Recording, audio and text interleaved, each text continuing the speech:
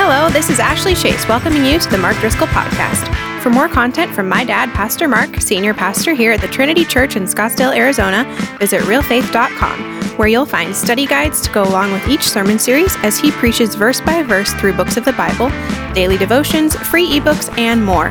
Now grab your Bibles and get ready for today's sermon.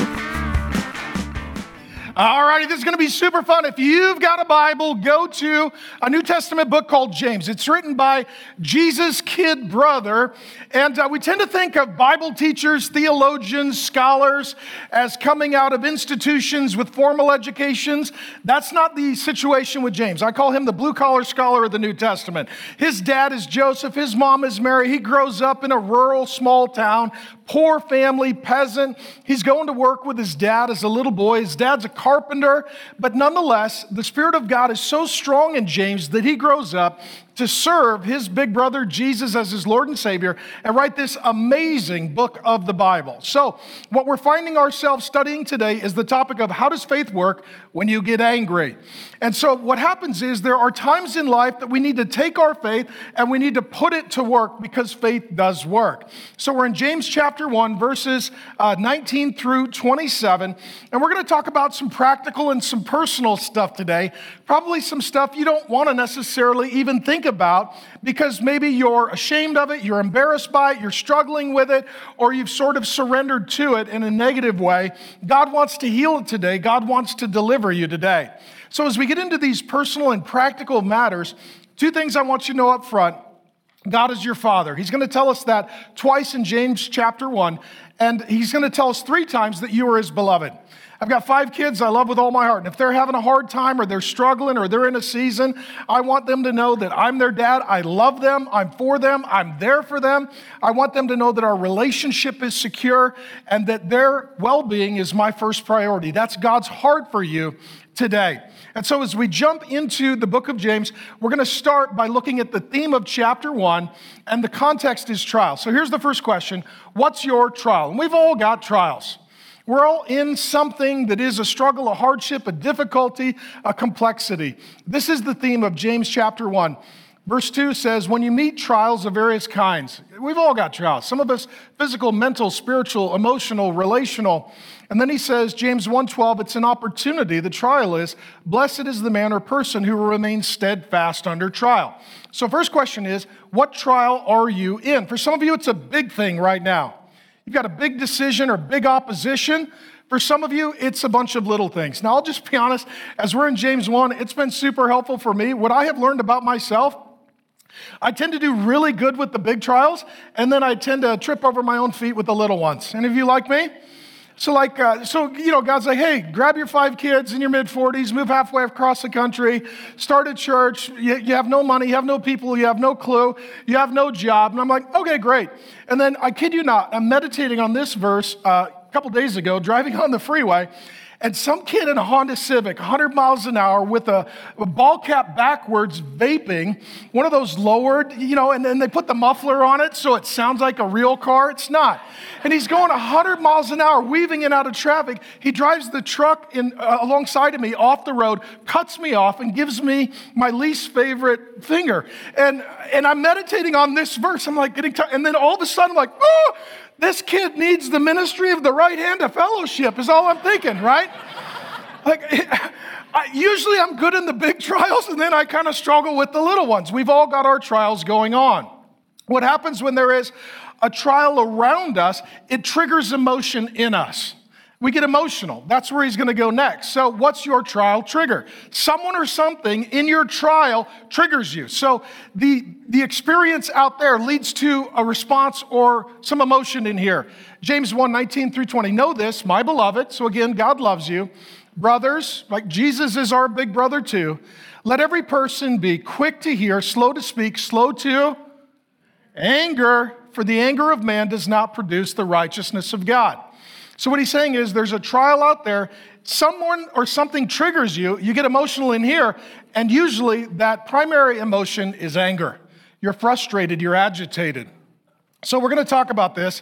Let's start with the anger. Anger is a very important emotion because it reveals to us who and what we love. We get angry about people and things we care about, whether they're harmed or endangered or taken advantage of, used, abused, or neglected. And when you're angry, it means that that's a person or a thing that is very treasured by you. It's important to you, so it's a trigger for emotion in you. In addition, when it comes to our anger, anger is something we feel and it's something we do. It's something we feel and then we do, and so he's going to build on that with behavior, that our anger manifests itself with the words that we speak and the deeds that we do. And so when we're looking at anger, we've got to ask, okay, what does the Bible say about anger? Now, some of you have been wrongly told that there are good emotions and bad emotions, and that anger is a bad emotion. Some of you have been told that. I was dealing with a pastor a couple of years ago, and he said, yeah, I never get angry. I said, well, then you're a terrible pastor. Because there are things that you should be angry about. Like, I'm angry that you don't get angry. Like, that's what I'm thinking. And what he was thinking is, holy people are not angry people. But if you look at sin and injustice and evil and abuse, there are certain things that are just wrong. And if you don't feel angry, you're actually not emotionally agreeing with God. So anger can be a motivator. It can be a passionate igniter of action in our life. And so the question is our anger good anger or bad anger? Is it righteous anger that agrees with God, or is it the anger of man that does not produce the righteousness of God? That's the context in James 1. So let's just look at some triggers for unhealthy anger. Sometimes this can be entitlement. We feel like we're owed something, we deserve something, you're obligated to us, and we don't get it, so then we get angry. That's an unholy, ungodly anger. Sometimes unholy, ungodly anger, it's triggered by selfishness. And this is where someone is inconveniencing us or annoying us. And if you're not yet married, I'm just prophesying your future, okay? You don't know how selfish you are till you get married, and you realize that this other person is going to take some of your time, money, and energy. And it triggers anger in you and frustration because you're selfish. Marriage is two selfish people, just so you know, being served by Jesus and learning to serve one another. Oftentimes, the frustrations, the annoyances, the emotional responses in marriage, it's just totally out of selfishness. And then next level, you find that you are an angry person in an unhealthy way when then you add children. Okay? All the parents laugh, and the single people are like, what? I don't understand. Again, we're prophesying your future. Because what kids will do is they will make you very frustrated. And sometimes, so we do have a witness in the third row. So what happens is that sometimes anger manifests itself as disappointment or hurt or frustration or annoyance, and sometimes even fear. But under it all is ultimately anger. And so what happens when you're a parent is your child says or does something that's an inconvenience, a frustration, and as a result, you get upset with them. But the question is, did they commit a sin or a mistake? There's a big difference between a sin and a mistake. God gets upset about sin, but mistakes are what human beings do. And that's how human beings learn. We don't always get it right the first time, and it takes us a while.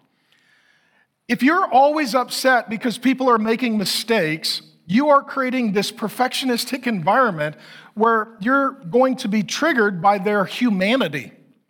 And then you're going to punish them for being human. And this is the case with kids. Just so you know, kids are going to spill their drink. They're going to wake up in the middle of the night. They're going to wet their bed. They're going to climb into your bed. Then they're going to wet your bed. These things just happen. And unless they methodically plotted it, and sometimes I think they do, it's just a mistake. And so we shouldn't get angry about humanity. Now, ultimately, probably the worst negative human expression of unhealthy anger comes out of bitterness and unforgiveness. When you are bitter, unforgiving towards someone, everything they do triggers you. Just hearing their name triggers you. Seeing their face on social media triggers you. Having to interact with them during the holidays triggers you. And so you and I need to make sure that our anger is not triggered by bitterness and unforgiveness, which are demonic strongholds. That we need to forgive people as God has forgiven us. And that's why he tells us in Ephesians 4:26, be angry and do not sin. What he doesn't say is don't get angry. What he says is, you're going to get angry. And when you do get angry, it's a powerful motivator, and it can lead you into good action or bad action. Choose to use it in a constructive way, not a destructive way. In your anger, do not sin. And what can happen when we are angry? We're more prone to temptation and sin because we're more frustrated in the moment. Now, let me ask you this. Does God ever get angry? He does. And so if God gets angry, it is godly to sometimes be angry. If you're always angry, you're not godly. If you're never angry, that's not godly. Sometimes God gets angry, and as a result, godly people sometimes get angry. So the difference between the unrighteous anger of man and the righteous anger of God is, are we angry about the things that God is angry about? So recently, and sometimes I get angry, just so you know this. My initials are Mark Allen Driscoll, so my initials are MAD. So this is a life struggle for me, okay? So recently I was upset, I was frustrated, and I thought, okay, I'm gonna go talk to God about this. And I was like, God, I'm very frustrated. And he talked to me. Sometimes God talks to me. And he said, why? I said, well, this is what happened. He said, I'm not angry, why are you? I was like, oh, you're not angry about this? He's like, no. And if I'm not angry, why are you angry? See, sometimes we're angry and we need to ask God, are you angry? Does this upset you? If it doesn't upset you, why should it upset me? If my response is different than yours, then my response is ungodly, because that's not God's response. What he does here in James 1, he quotes a verse from the Old Testament, the book of Exodus, chapter 34. There, God comes down and he introduces himself. Hi, I'm God. And he says, the Lord, meaning I'm in charge, and you probably are going to forget that, so I'll tell you again, the Lord. And then he says, slow to anger. God introduces himself as a God who is capable of anger, but has to be pushed toward it. He doesn't begin at it. God's anger has a very long wick. The other religions in the world, they tend to conceive of their false, erroneous view of God, that God's an angry God, that God is always sort of on the edge of his seat, ready to attack you, and you need to appease him. The God of the Bible says, no, I'm not an angry God, I'm a loving God, and you need to really push me for a very long time before you agitate me. Now, this is good news for us, and it should be a good example for us. The good news is, if we know that God is loving, merciful, and slow to anger, when we blow it, when we're triggered, when we're emotional, when we're in a trial, when we've made some bad decisions, we don't need to run from this God because he's going to hurt us. We need to run to this God because he's going to help us. This is what he says in Romans. It's the kindness of God that leads to our repentance. When we know that God is loving, merciful, kind, and slow to anger, when we've said or done something wrong, we go to him, we don't run from him. Just so you know, this line that James quotes from Exodus 34, that God is, quote, slow to anger, of all the verses in the Bible, this is the verse that is quoted more than any other verse in the entire Bible. Now you think of everything that's in the Bible, and the Holy Spirit decides, okay, there's one thing that they're going to forget, so I need to tell them over and over and over and over and over, I'm slow to anger. If God is slow to anger, then you and I, by God's grace, need to learn to be slow to anger. So God does get angry. Does Jesus ever get angry? Jesus is perfect human being. He sets for us the perfect example of emotional health internally and word and deed coming out in behavior decision.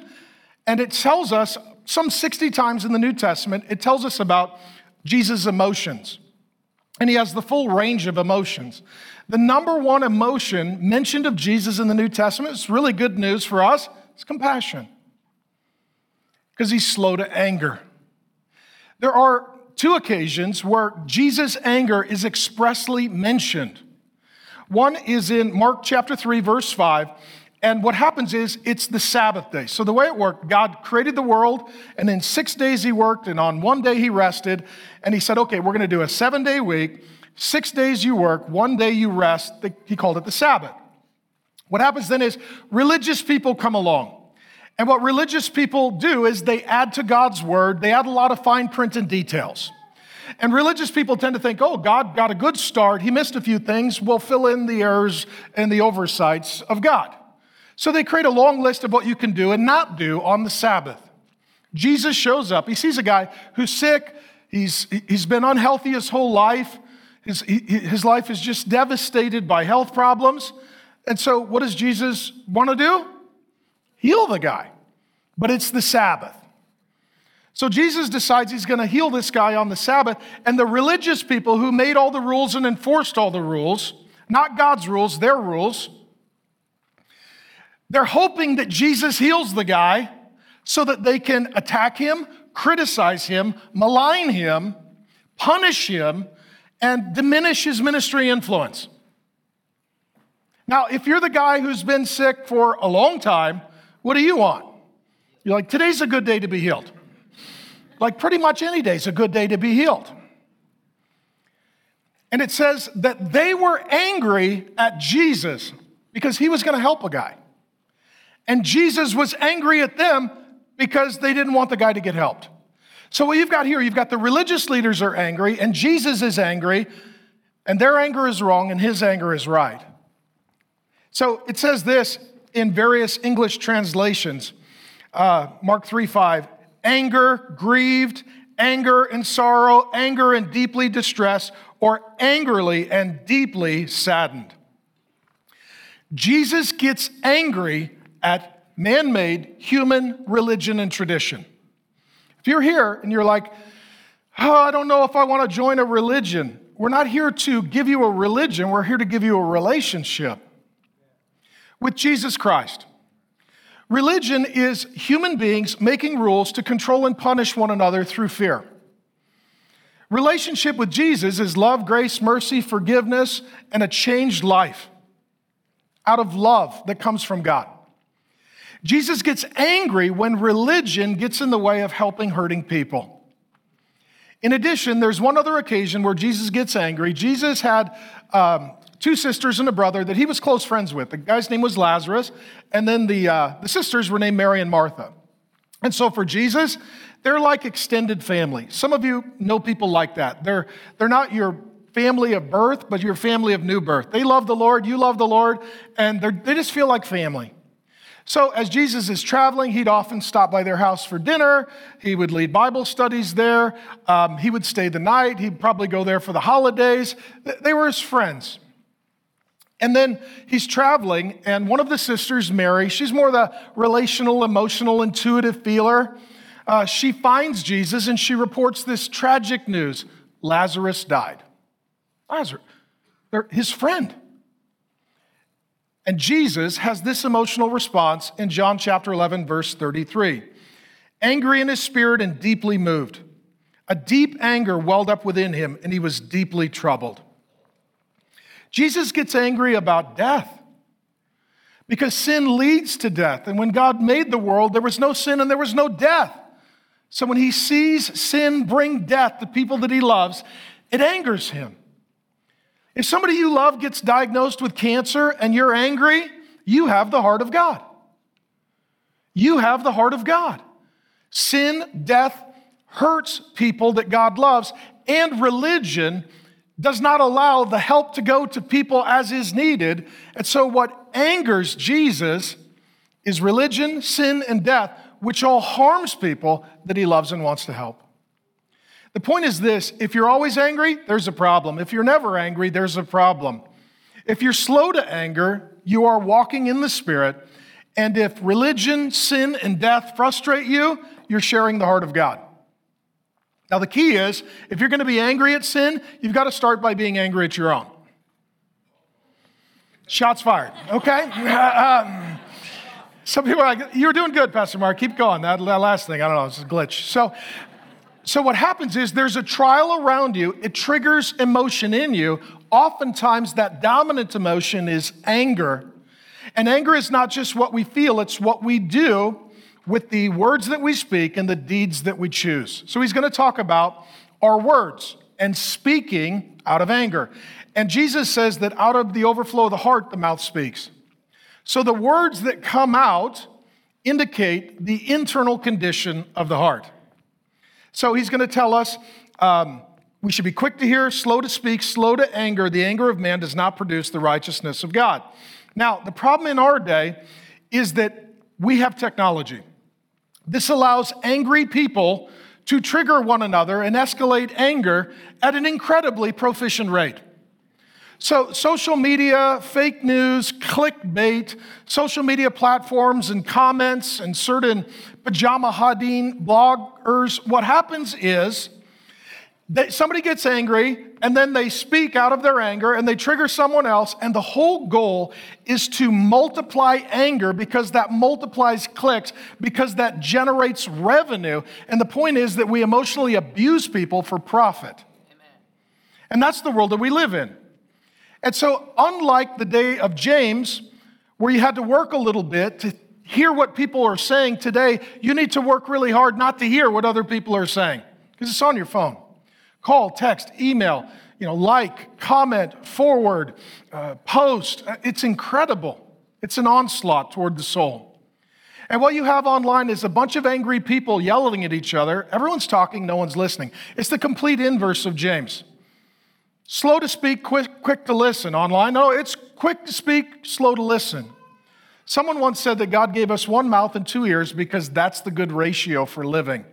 We should do twice as much listening as we do talking. And some of you are saying, Pastor Mark, you're a hypocrite. Hey, overlook the obvious, okay? Now, in saying this, part of the problem with technology, I was talking to a pastor named Rick Warren a few years ago. He said the problem with technology is fourfold. It's instant, constant, global, permanent. Instant. So you have a trial around you, some emotion gets triggered in you, perhaps anger. Instantaneously, you can communicate. You can post online, you can send a call, text, email, whatever. It's instant, and it's constant, 24 hours a day, 7 days a week. So constantly, people are angry, and what people wake up and they decide is, what's the rage of the day? Our whole culture now is driven by the rage of the day. Who or what are we angry at? And there are whole influencers and platforms, and some would even call themselves ministries, but they're really miseries. And all they do is just decide the rage or the enemy of the day. Instant, constant, global. You're angry about someone or something, you just let it fly. Now somebody around the world who is maybe wounded, damaged, triggered, broken, frustrated, bitter, they align with you. The whole world can now be involved. And once it's out there, it's like a tattoo, it's permanent. So what happens is you get a trial, you get triggered, you get angry, you say something, and then you have to live with it. Is this true? Somebody said, Pastor Mark, how do you know this? I know a guy. Okay, I know a guy who on occasion, especially as a younger man, got angry and put some things on the internet that he can't take down. And what I would say is, pray for that guy. And right now, don't post anything about him. But what happens is, if you are younger, you're being born into a world that is a complete sociological experiment, and we have no idea what the outcome might be, but all indicators are not healthy. Amen. Not healthy or well. I got a communications degree before the internet. Just process that. Rode my dinosaur, we'd communicate on tablets. It was interesting. If you are younger, all you know is this instant, constant, global, permanent, angry people triggering one another and then bringing the entire universe into their troubles. And it's not a healthy way to live. It's just not. So what happens then is what dominates out of an angry heart are things like slander. You're just trashing somebody. Lying. You're just making stuff up. Bearing false witness. They said or I heard. And it's like, that's not what happened. And gossip. And if you're a Christian, if you're a new Christian, let me tell you this.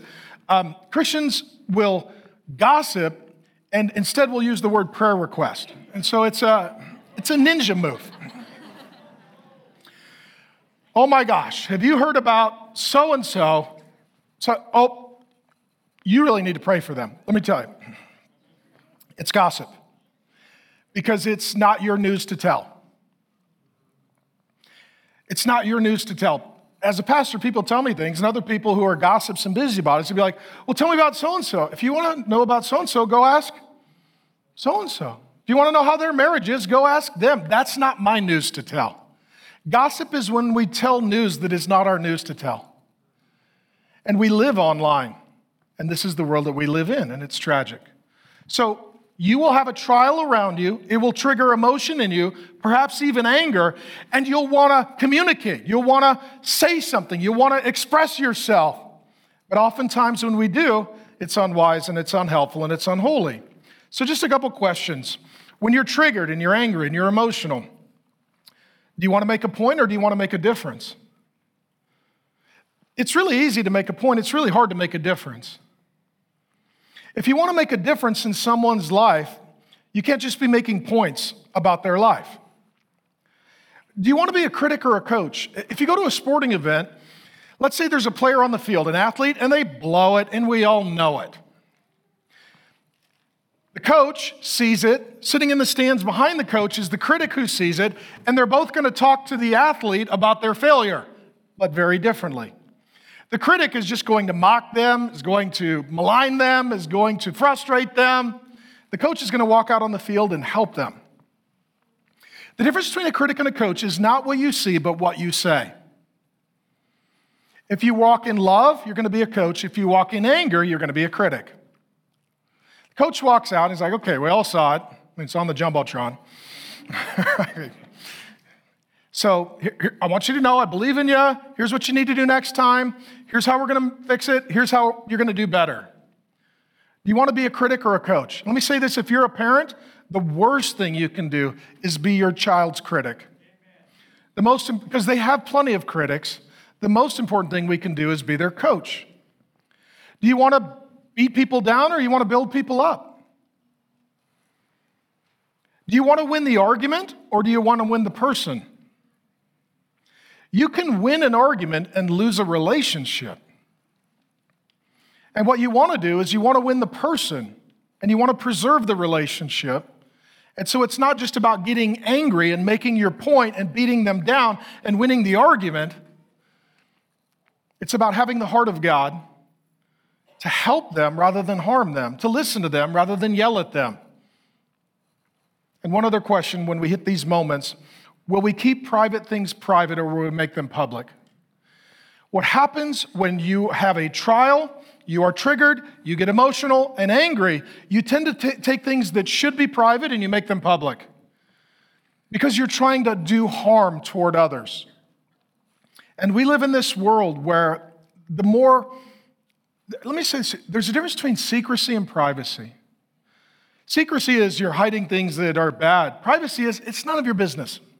It's why we shower at home, not the grocery store. You don't go over to the produce aisle, oh, look, a hose. Oh, good. I need to shower. Please don't do that. That's privacy, meaning we don't need to be involved. There are lots of things in life that are just privacy. And we betray out of anger when we take something that is private and we make it public. And let me just say this, when you get angry, when I get angry, oftentimes our first response, is it in the flesh or the spirit? The flesh. I don't know why. I don't know if the flesh runs all the red lights and the Holy Spirit drives the speed limit so he shows up later. I don't know why.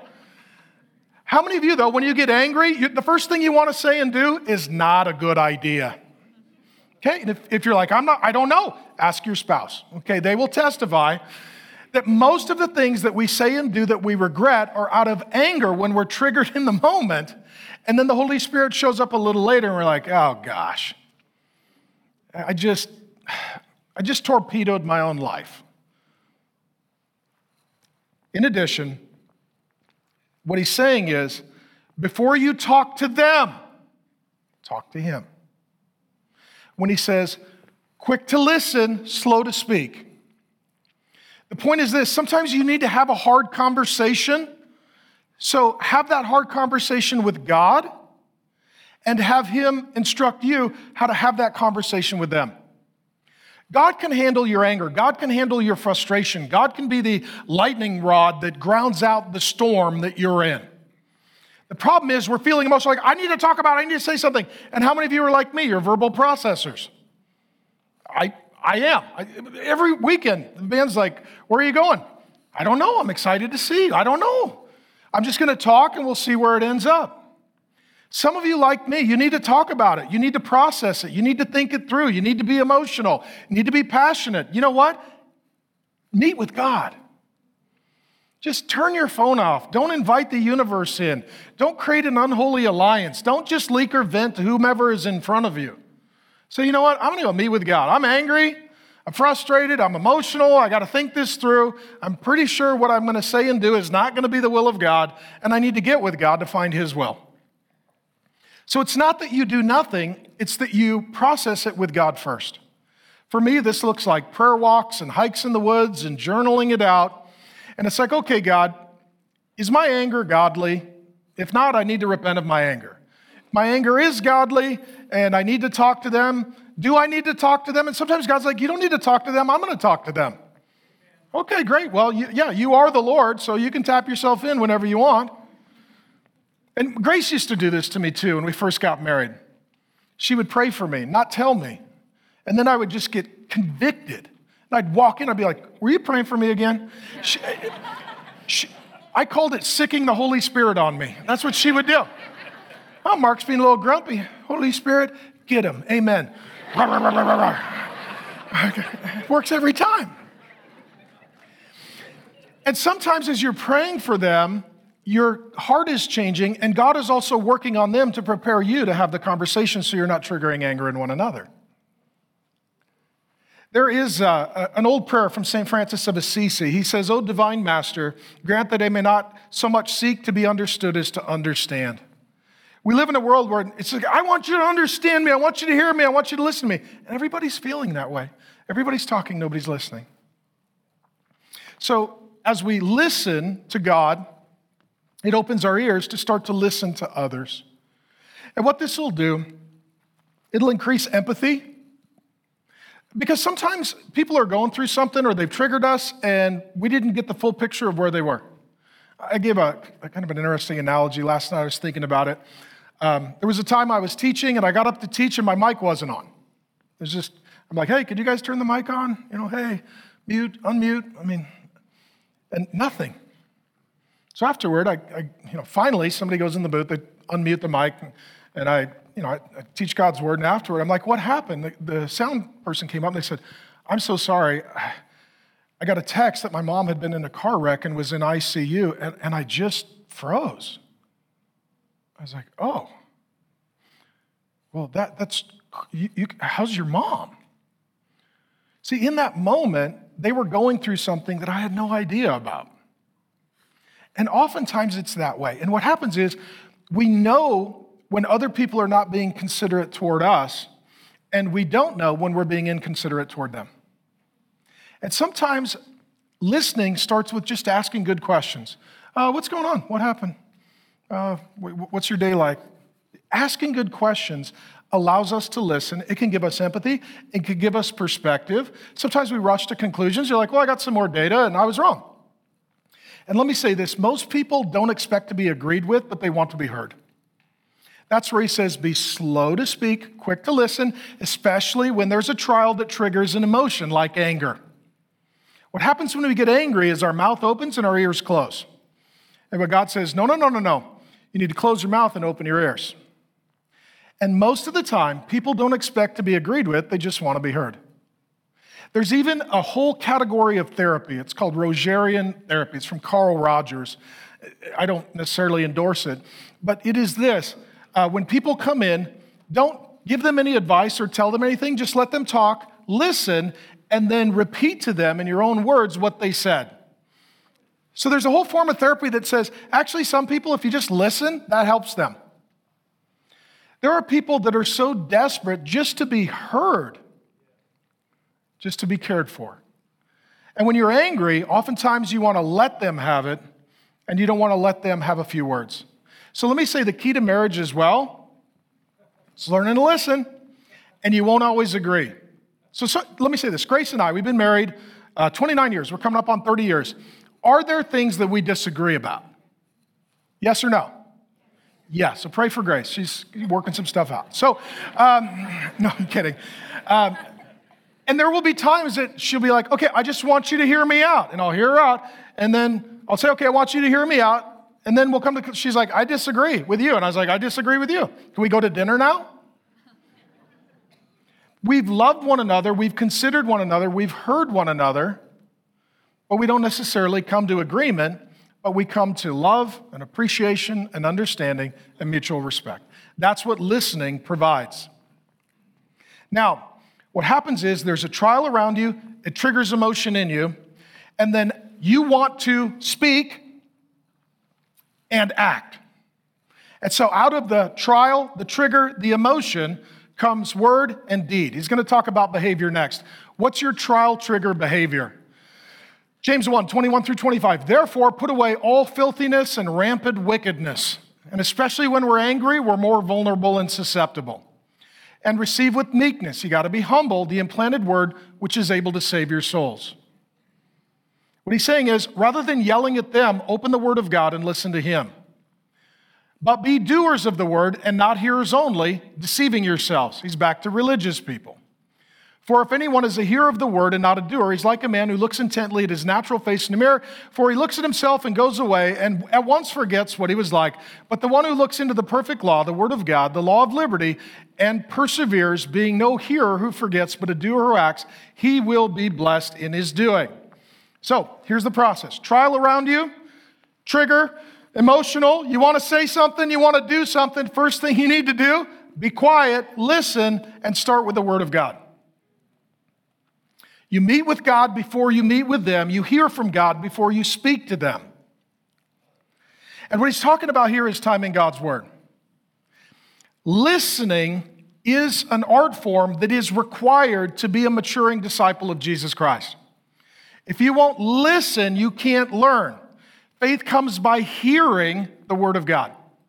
As you listen to the word of God, you get a transforming of your mind and you start to think what God thinks and you start to feel what God feels. Because what happens when there's a trial and a trigger, an emotional response, like, here's what I'm thinking, here's what I'm feeling. You got to go to God and God like, okay, God, what should I be thinking and what should I be feeling? What should I be thinking and what should I be feeling? And then what should I be saying and what should I be doing? And so it's fine to study the Bible if you'll let the Bible study you. The problem with many people is they study the Bible for information, not for transformation. And the Bible says that knowledge puffs up, but love builds up. Love is doing the Word of God. What religious people will do, they will study the Word of God, but not allow it to study them. And it's fine to be in the Word so long as the Word is in you. And he uses this analogy that the Bible, rightly understood, should be a mirror. And what a mirror does, it reveals who we are. So you open the Word of God, you're like, okay, I'm angry, I'm upset, I'm tempted, I'm making bad decisions, I'm in some bad habits. Okay, this is who I really am. Lord, I need help. Instead, what happens with religious people, they read the Bible not as a mirror, but as binoculars. Okay? Oh, yep. Okay, yep, I see your sin. That was an error. You said that wrong, quoted the wrong verse. You were a little emotional, didn't use your turn signal. You're looking at naughty stuff on the internet. Okay, you yelled at your dog. I see all your problems. But as long as it's binoculars for you and not mirror for me, I don't see anything in my life that needs to change. And I become judgmental. I become proud. I become hypocritical. I become idealistic, which causes me to become legalistic. Now, these are the people that murdered Jesus. They quoted verses to murder God. And what they were doing is they were criticizing Jesus' life rather than examining their own. And the result was they were deceived. He's going to use this language over and over in James chapter 1. Religious people who use the Bible as binoculars for others rather than mirror for themselves, they're religious and they are deceived. I'm godly, I'm holy, I'm biblical. Let me just say this. I don't know if you know this. I really like the Bible. I believe in it. And people who have a verse for everything scare me. Because sometimes they use the Word of God like a fig leaf to cover up who they truly are.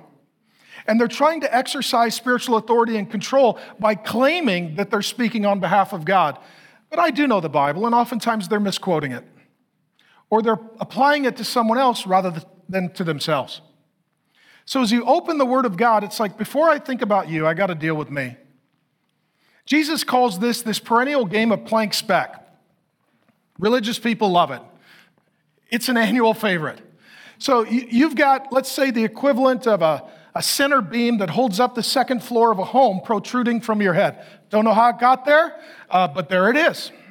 Okay? And then somebody else, Jesus says, has got a little speck of sawdust, and you're like, oh my gosh, look at that. And it's a diversionary tactic. It's like, well, actually, you've got a whole lumber yard, so let's start there. And what this is he says you need to receive the word of God with meekness.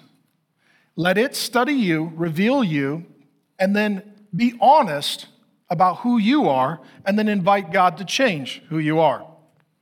Now, the American Bible Society, I've shared this before, but they did a large data survey, and they came up with something called the Rule of Four. And it was an unexpected result. But what they found was, if you are a Christian and you're in God's Word and God's Word is in you 1, 2, 3 days a week, negligible effect on your behavior, your emotional, mental, spiritual health, and well-being. Once you're in God's Word and God's Word is in you 4 days a week, all the variables change, all the data improves. Your emotional health, your mental health, your addiction, your relationships, everything improves. The point is, when God's Word is in the majority of your week begins to change. And what he's saying here is this: when there's a trial around you, there's emotion in you, you need more of God's Word. Just like you feed your body, and let's say you're working hard at a job or you're an athlete under duress, you need more calories because you're burning more fuel in your body. When you're in a trial, that same thing is true of your soul. You're burning more spiritual energy. So Jesus says, man does not live on bread alone, but every word that proceeds from the mouth of God. When you're in a trial, you need more Bible. You need more sustenance and nourishment. This is why Jesus tells Peter, feed my sheep. And it's not to be junk food. I was talking to some pastors of larger churches. They let me just sort of eavesdrop on a Zoom call. And, with elections and COVID and craziness, and a lot of them are in shut down cities, and it's been a hard year for people. It's been a hard couple years for people. The question was asked, what are you guys seeing?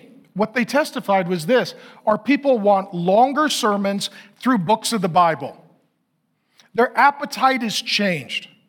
From just a pithy little encouragement, it's your greeting card of the day, to like, that ain't working, man. I mean, do you remember the election? Right? Some of you just triggered thinking about it. You're like, there's a situation. Okay, and the point is this: when things get darker, God's people need to go deeper. And so what we're finding is as well, there was a data survey that was done, and it was reported this last week. Younger generations that are living online, struggling in this season with mental health and anxiety, those who are Christians are the ones who are asking for the deepest, longest Bible teaching because their soul's malnourished. So part of the reason that we go through books of the Bible is I want you to be healthy. I want me to be healthy. The reason why the sermons are long is, well, I do tell jokes, so it takes a few minutes, but in addition, it takes a little while to come to deep understanding of the heart and mind of God. And some things don't fit in 140 some characters. Okay? So I want to thank you for letting me teach you God's word. And what he's saying is this: open it up and have God reveal to you who you are. Now, what'll happen is, oftentimes you're like, that's a great sermon, that's a great blog, that's a great devotional, I got to send it to my friends. The point is, feel free, but CC yourself. Don't just think these are great concepts for other people, first and foremost for me. And what he's saying is this: some people need more Bible teaching, some people need to obey the Bible teaching they already have. This is one of my favorite things to do when I sit down with somebody in counseling. I'll be like, okay, what has God told you to do? They're like, well, God told me to do this. Are you doing it? No. Okay, great. Let me pray that you'll do it. I mean, I do 30-second drive-by counseling. It's easy. Because if God already told you to do it, what's the point? That's what you need to do. I had a guy recently, he's like, well, I was wondering if you had anything else. Anything else that contradicts God? No. I am allergic to lightning. I don't want to get struck.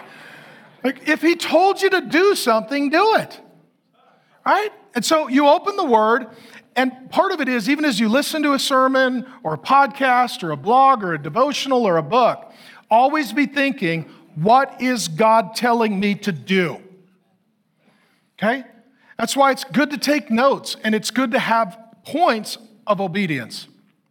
And so for us, what we do is we spend time together on the weekend going through the Word of God, and then that's the hearing of the Word of God. And then the doing works itself out in what we call life groups. We have men's, women's, students, home life groups, singles life groups. We try to get something for everybody. Whatever works for you works for us. And this is where people get together. They pray for, they love one another, they listen to one another. And then they figure out, what are you supposed to do? So the hearing is on the weekend and the doing is in the life groups. And what he says is, if you hear the Word of God, you are not automatically blessed. If you do the Word of God, you will be blessed. He said, blessed are those who do the Word of God. James here is quoting his big brother Jesus in Luke 11:28. Jesus said, blessed are those who hear the Word of God and obey it. See, it's fine to have a good sermon, but you need to do what the Word of God says. In the same way, it's good to have a gym membership. If you go to the gym, it's great to buy vitamins if you eat the vitamins. A seatbelt is awesome if you buckle it. The Word of God is amazing if you obey it. And so what he's saying is, if you want to be blessed, God doesn't bless people. He blesses people who place themselves under his word in obedience. So if you're married and the husband and the wife will commit to obey the Word of God, you have a 100% guaranteed success rate for your marriage. And let's say you're friends and you want to have a good friendship. If you will both submit and surrender yourself to the Word of God and obey it, you have a 100% guaranteed success rate. Because God's way always works, and God blesses those who are seeking his will and his way. So the question is not, are you hearing the Word? Are you coming under its authority and obeying it? So, trial, trigger, emotion, word, deed, and then you look at the result, the consequence of this cycle of events. So what's your trial, trigger, behavior, result? Trying to build one concept on another. James 1:26 and 27. If anyone thinks he is religious, so everything God creates, Satan counterfeits. There's this true form of religion, which is relationship with Jesus, and then there's this false form, which is man-made tradition. If anyone thinks he is religious, does not bridle his tongue. You ever seen a horse just running loose out of the barn? Your tongue is like that. You need to bridle it. You need to rein it in. He doesn't bridle his tongue, but he deceives his heart. This person's religion is worthless. That's a big statement. Think of highly devout religious people. Whatever the religion might be. They give their money, they change their diet, they organize their schedule, they take pilgrimages, they discipline themselves, they criticize one another for nothing. One guy chuckles, okay? All right. Religion that is pure and undefiled before God the Father is this: to visit orphans and widows in their affliction, and to keep oneself unstained by the world. What he's saying is this: if your spiritual commitments don't result in two things, it's all garbage. The two things are, does it help others and make you holy? Does it help others? That's why Jesus got angry at religious people. He's like, I'm trying to help people, and you're angry that I'm helping them. Your religion actually is worthless because it's not helpful to those who are hurting. And so the question is your relationship with God working itself out so that as you're looking at people, let me say this is deeply convicting. Oftentimes the people that anger you are the people that God has called you to minister to. So you can be angry at them or you can try and help them. And what he's talking about here is those who have the greatest need. Widows and orphans in that day had no legal standing or financial status. In our day, this would be new immigrants who are just getting settled into the country. This would be single parents. This would be widows, people who are in a tough place. And let me say this right now, a lot of people are in a tough place. And we have plenty of angry people yelling. We need more helpful people serving. You could spend all your time online arguing with people you'll never meet, or put your phone down, lift your eyes up, find some people who are hurting, and help them. It's real practical. This can be informal, where you're just like, okay, Lord Jesus, where are my appointments today? You're going to put somebody in front of me. How do I help? Buy them groceries, pray for them, encourage them, have a cup of coffee. Maybe I'm just going to listen. Send them a scripture, just checking in. And sometimes this is formal. And so what we've got organized and coming together, you've been hearing about it, service projects, food, clothing, care for those who are in need in our valley.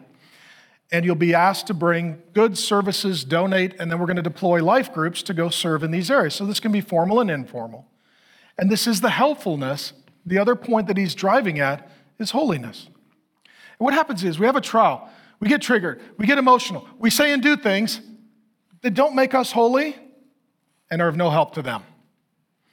If that is the worthless result, then we've got to rethink the entire sequencing. When he's talking about holiness, what he's talking about is purity in the sight of God. And he says that pure religion keeps you from being stained by the world. So he uses sin in synonymous terms with stain. About a dozen words in the Bible refer to sin as a stain. Defilement or uncleanness or filthiness would be three of the most frequent candidates. What happens, let me ask, maybe it's the moms. Okay, so moms, you got a little kid, they spill something on their white shirt. The longer they wait, what? The worse it gets.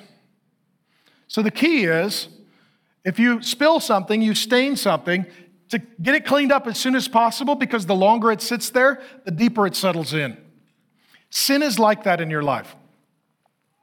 It starts to stain the longer you let it settle.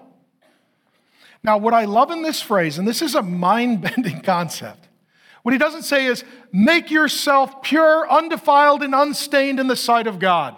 He says to keep yourself.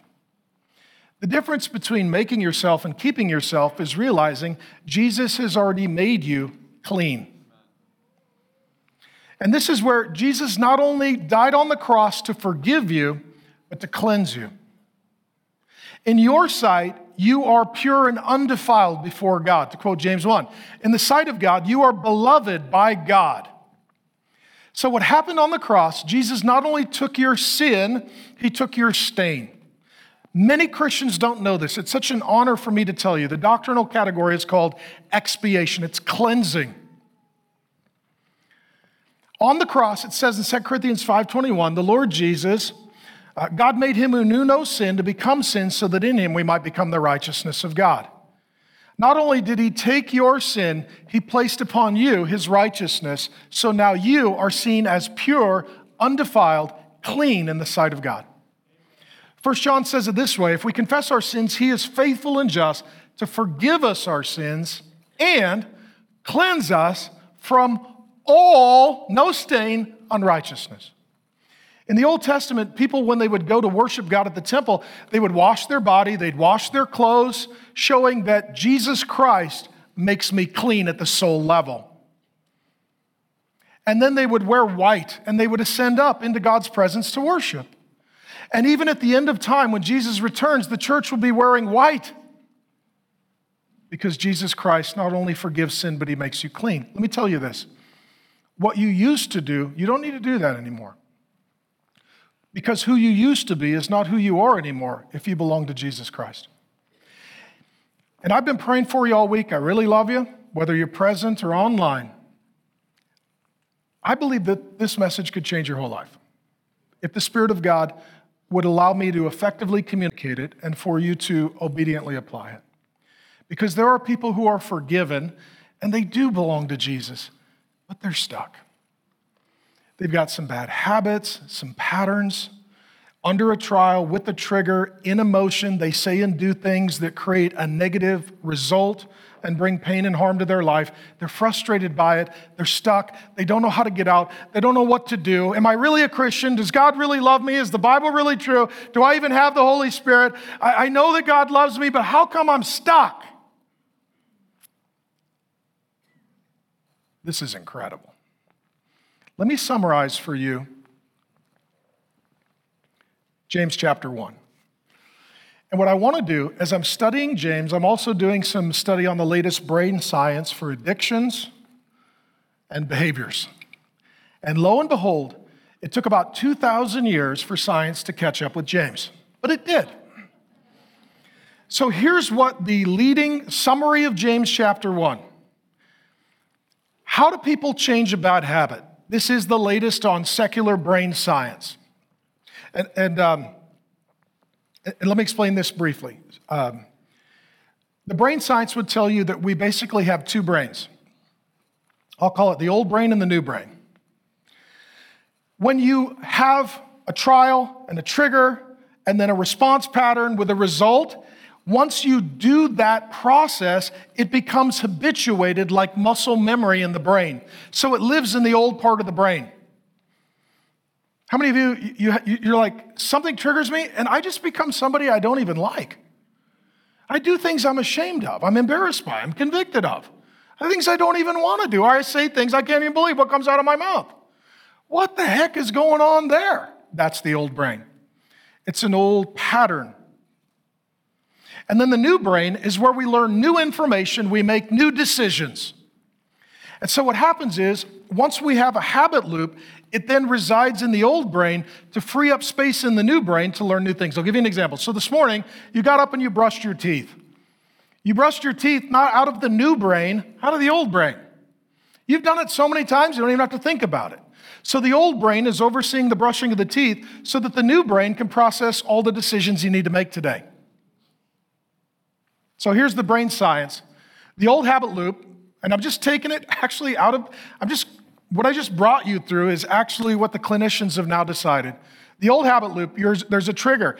Anger and fear. And usually fear is our protective measure over something that we're angry about. Anger and fear hit the panic button. So there's a trial, there's a trigger, and then the response is, I need to act now. I need to say something. I need to do something. I'm very emotional. I need to respond. The result, short and long-term consequences, oftentimes negative. Maybe even what feels temporarily like a positive becomes a negative. So you go to work, you have a bad day, people are triggering you, driving you crazy, but you don't want to blow up and lose your job, so you come home, your wife does something very, very little, you get angry at her, you trigger her, she gets angry at you, mushroom cloud over your house, and so you go to separate rooms, you pour yourself a drink, you self-soothe, you hit a dopamine spot in the front, you feel better, and then you wake up the next day with a hangover, an angry wife, and you got to go back to work. Testify, brother. And you did something, but it didn't make it better. But then when you keep doing that, it becomes a habit loop. And it seems crazy because if we step back and look at it, it's like, it's not working. But we've all got things like this. So what they say is, over time, this becomes an unconscious loop in part of the brain, forming a new response habit in a new part of the brain. They would say requires two things, mindfulness and meditation, because they don't know God. And so mindfulness, they'll say, well, you just need to stop and think about it. And what he says is, no, you need to bring God's mind into your situation. You need more than the 3 pounds of fallen meat between your ears. You need God to show up through his word, and you need to get the mind of Christ. This is where you're transformed by the renewing of your mind. This is where you take every thought captive in obedience to Christ. And the counterfeit of prayer is meditation. People who don't know there's a God, they're like, well, just, think about it and stop and breathe and just center yourself. No, you need more than self-help. You need God help. And so literally, because they don't have the Bible in prayer, they're like, well, as close to the Bible in prayer as you can get, that'll fix it. Well, what that means is we've got an even greater solution. We don't need to just have our mindfulness. We can have God's mind. We don't need to just meditate. We can pray and invite the Holy Spirit, the power of God, to show up and to re-hardwire our brains to create new neural pathways so that we choose new habits. Let me take all of this and summarize James chapter 1 on changing a bad habit. So my summary is, in James 1, the words trial, temptation, and test all appear. A trial comes both as a temptation to go down in evil, your old habit loop and your old part of the brain, or a test to go up in faith, new habit loop, new part of the brain. So James uses these words. So the old habit loop responds to a trial. There's a trigger, anger. He says the anger of man does not produce the righteousness of God. But you get angry and you get fearful and you hit the panic button, act now. You need to say something, you need to do something. These are the actual words that James uses. The response is we become double-minded. He uses that word twice in James chapter 1. What he's literally saying is, you got the old brain, you got the new brain. And in that moment, when you have a trial and you're triggered and you're emotional, you're literally bouncing between your brains. Am I going to go with the old habit loop or a new habit loop? Am I going to say and do what I've always done? Will I say or do something differently based upon obedience to the Word of God by the power of the Holy Spirit? I looked at it. The linguistic studies would indicate that this concept of double-mindedness never appeared in literature until James chapter 1. James, it seems categorically, created a brand new word to explain the believer who needs to change a bad habit into a new habit. He literally said we're double-brained. The brain science comes along 2,000 years later and says, you know what? We're double-brained. I know a guy who made the brain, and he wrote a book. And he tells us that we're double-brained. We're double-minded. Goes on. As a result, we're unstable if we live in the old patterns. And then we blame God. Well, God made me this way. It's His fault. He didn't show up. I got an excuse. We only hear the word. I'm not going to do what it says. We have anger, an unbridled tongue. We're self-deceived. We bring death into our life, our marriage, our family, our relationships. Everything that is good starts to pass away, and we're just left with a worthless religion. Say, how do you have a new habit loop in response to a trial? Same trigger. Anger and fear hit the panic button to act now. These are the exact words that James uses, and if you will obey the Word of God, it literally will re-hardwire your brain. It'll go from the new brain, and then over time, it just becomes part of your life. I used to yell at them, now I pray to Him. I used to just let everybody know what I'm thinking, and then I open the Word of God and I want to figure out what He's thinking. I used to get really bitter, and now I forgive and love my enemies. It starts in the new brain, and then it becomes habit forming. So let me say this. If you've got some bad habits, and you're trying to change them, and you slip back into the old patterns, don't be discouraged. Keep building those new pathways. Keep architecting those new response patterns. So how do you respond differently? He said earlier in James, count it all joy. God, thank you for this opportunity to get out of that loop and get into this loop. Thank you, God, that who I was is not who I am. Thank you, God, that this is an opportunity for my whole life to pivot. Ask God for wisdom, James 1:5. Okay, God, I don't know what to do. Help me out here. Tell me what to do. I'm listening. Quick to listen, slow to speak. I'm going to shut my mouth. I'm going to open my ears. I'm going to be a doer of the word. I'm going to seek wise counsel. I'm going to intentionally take dominion over my emotional life and decision making. And I'm going to do what the Word of God says. The result, steadfastness. Perfect and complete, lacking in nothing. God's got you in a perfection process. Gifts from the Father. He's going to help you. He's even going to send the Holy Spirit down. And He's going to bless you. And when all is said and done, you're going to stand before Him, and He's going to put an eternal crown of life on your head. You don't need to hide it anymore. You don't need to deny it anymore. You don't need to minimize it anymore. You don't need to excuse it anymore. because you don't need to do it anymore. The key to forming a new habit in a new part of the brain is to have the Holy Spirit literally re-hardwire your brain. That is the renewing of your mind. Because you are beloved, you're pure and undefiled before God. And I love you, so do not lose faith when you go back to an old habit loop in the flesh, but press forward to create a new habit loop in the Spirit. Father, thank you that I get to teach the Word of God. And God, I pray for these dear people that they would not merely hear the Word, but do what it says. That Holy Spirit, you would point out to them specifically, practically, what is it that they need to do with what they have learned today. And God, I pray for deliverance from old patterns and mindsets. I pray for a renewing and a re-hardwiring and a reprogramming and a reformatting of the brain. And God, I pray for these dear people that they would know that they are beloved, that they are pure and undefiled, that you are a good Father who gives gifts and wants to bless and drops wisdom and is there to help. And God, I thank you that the way we have responded is not the way we need to respond, because we've been made new. And we can follow your example and how you've responded to us and how we respond to others and the trials in our life.